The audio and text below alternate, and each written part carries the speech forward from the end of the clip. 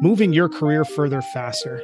That's the mission behind Cascading Leadership. Each week, we're bringing you stories of women, immigrants, members of the global majority who have risen to the ranks of senior leadership in the world of business.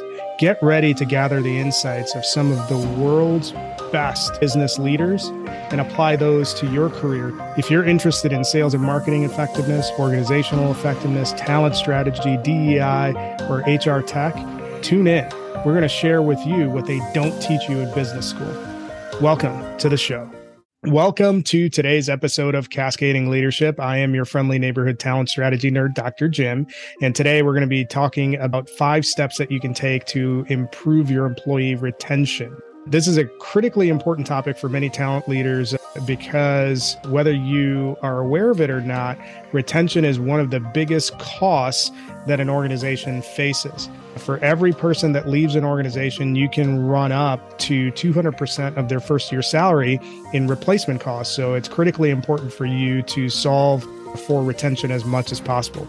Let's get into the 5 things that you can do to solve retention challenges that you might be facing.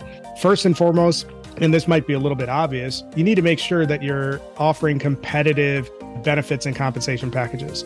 And we're talking about a total compensation perspective. So you should have a fairly strong finger on the pulse on what your competitive landscape looks like. What are other companies in the marketplace doing from both a salary perspective and from a benefits perspective as well?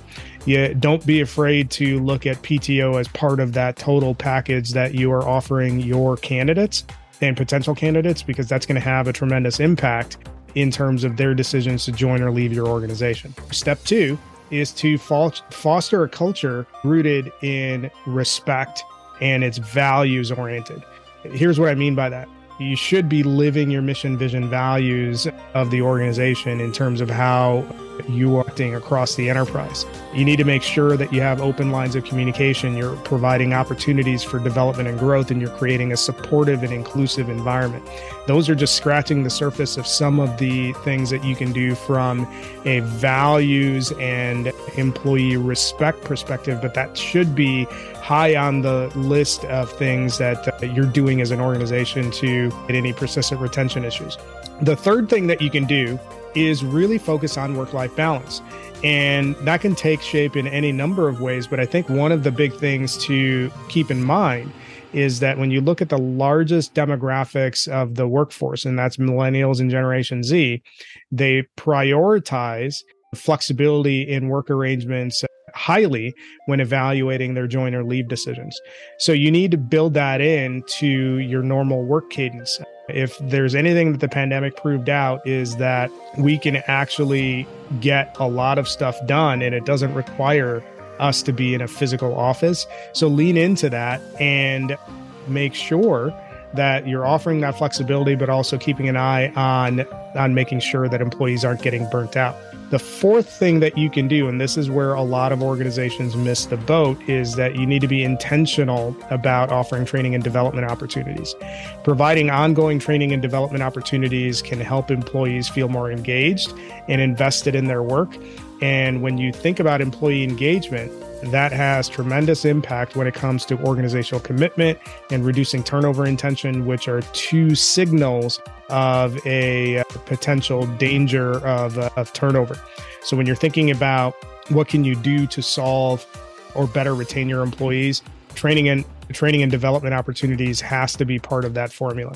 Number 5, the thing that you need to focus on is rewards and recognition. So you should be celebrating the wins in whatever capacity that you can celebrate over the course of the year. Obviously, there's big and small milestones, so take every opportunity that you have to celebrate and recognize your team members. And that can be just verbal recognition. It could be awards. It could be promotions. It could be advancement opportunities. It could be stretch opportunities. It could be anything, any of those things. But make sure you're deliberate about recognizing those employees, recognizing your employees as a hedge against a turnover issue.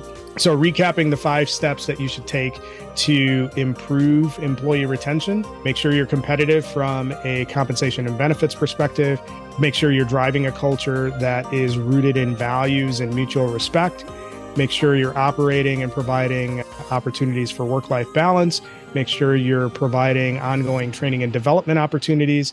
And last but certainly not least, make sure you're offering employees recognition for a job well done. Thanks for joining us on this episode of Cascading Leadership. Hope you like the quick hitter episode. If you like the show, or if you like this episode, leave us a review, tell a friend. But looking forward to talking more about how we can solve some of your talent strategy challenges, as well as helping you move your careers further faster on a future episode of Cascading Leadership. Thanks, and until next time. Thank you for listening to this episode of Cascading Leadership. We hope you enjoyed the story as much as we did. Make sure you subscribe to our show on your favorite podcast player. Follow us on YouTube, TikTok, LinkedIn, Twitter, and Facebook. Leave us a review. Tell a friend. If you're interested in sponsoring the show, reach out to me at jim@cascadingleadership.com. Tune in next time for another great episode that will help you move your career further faster.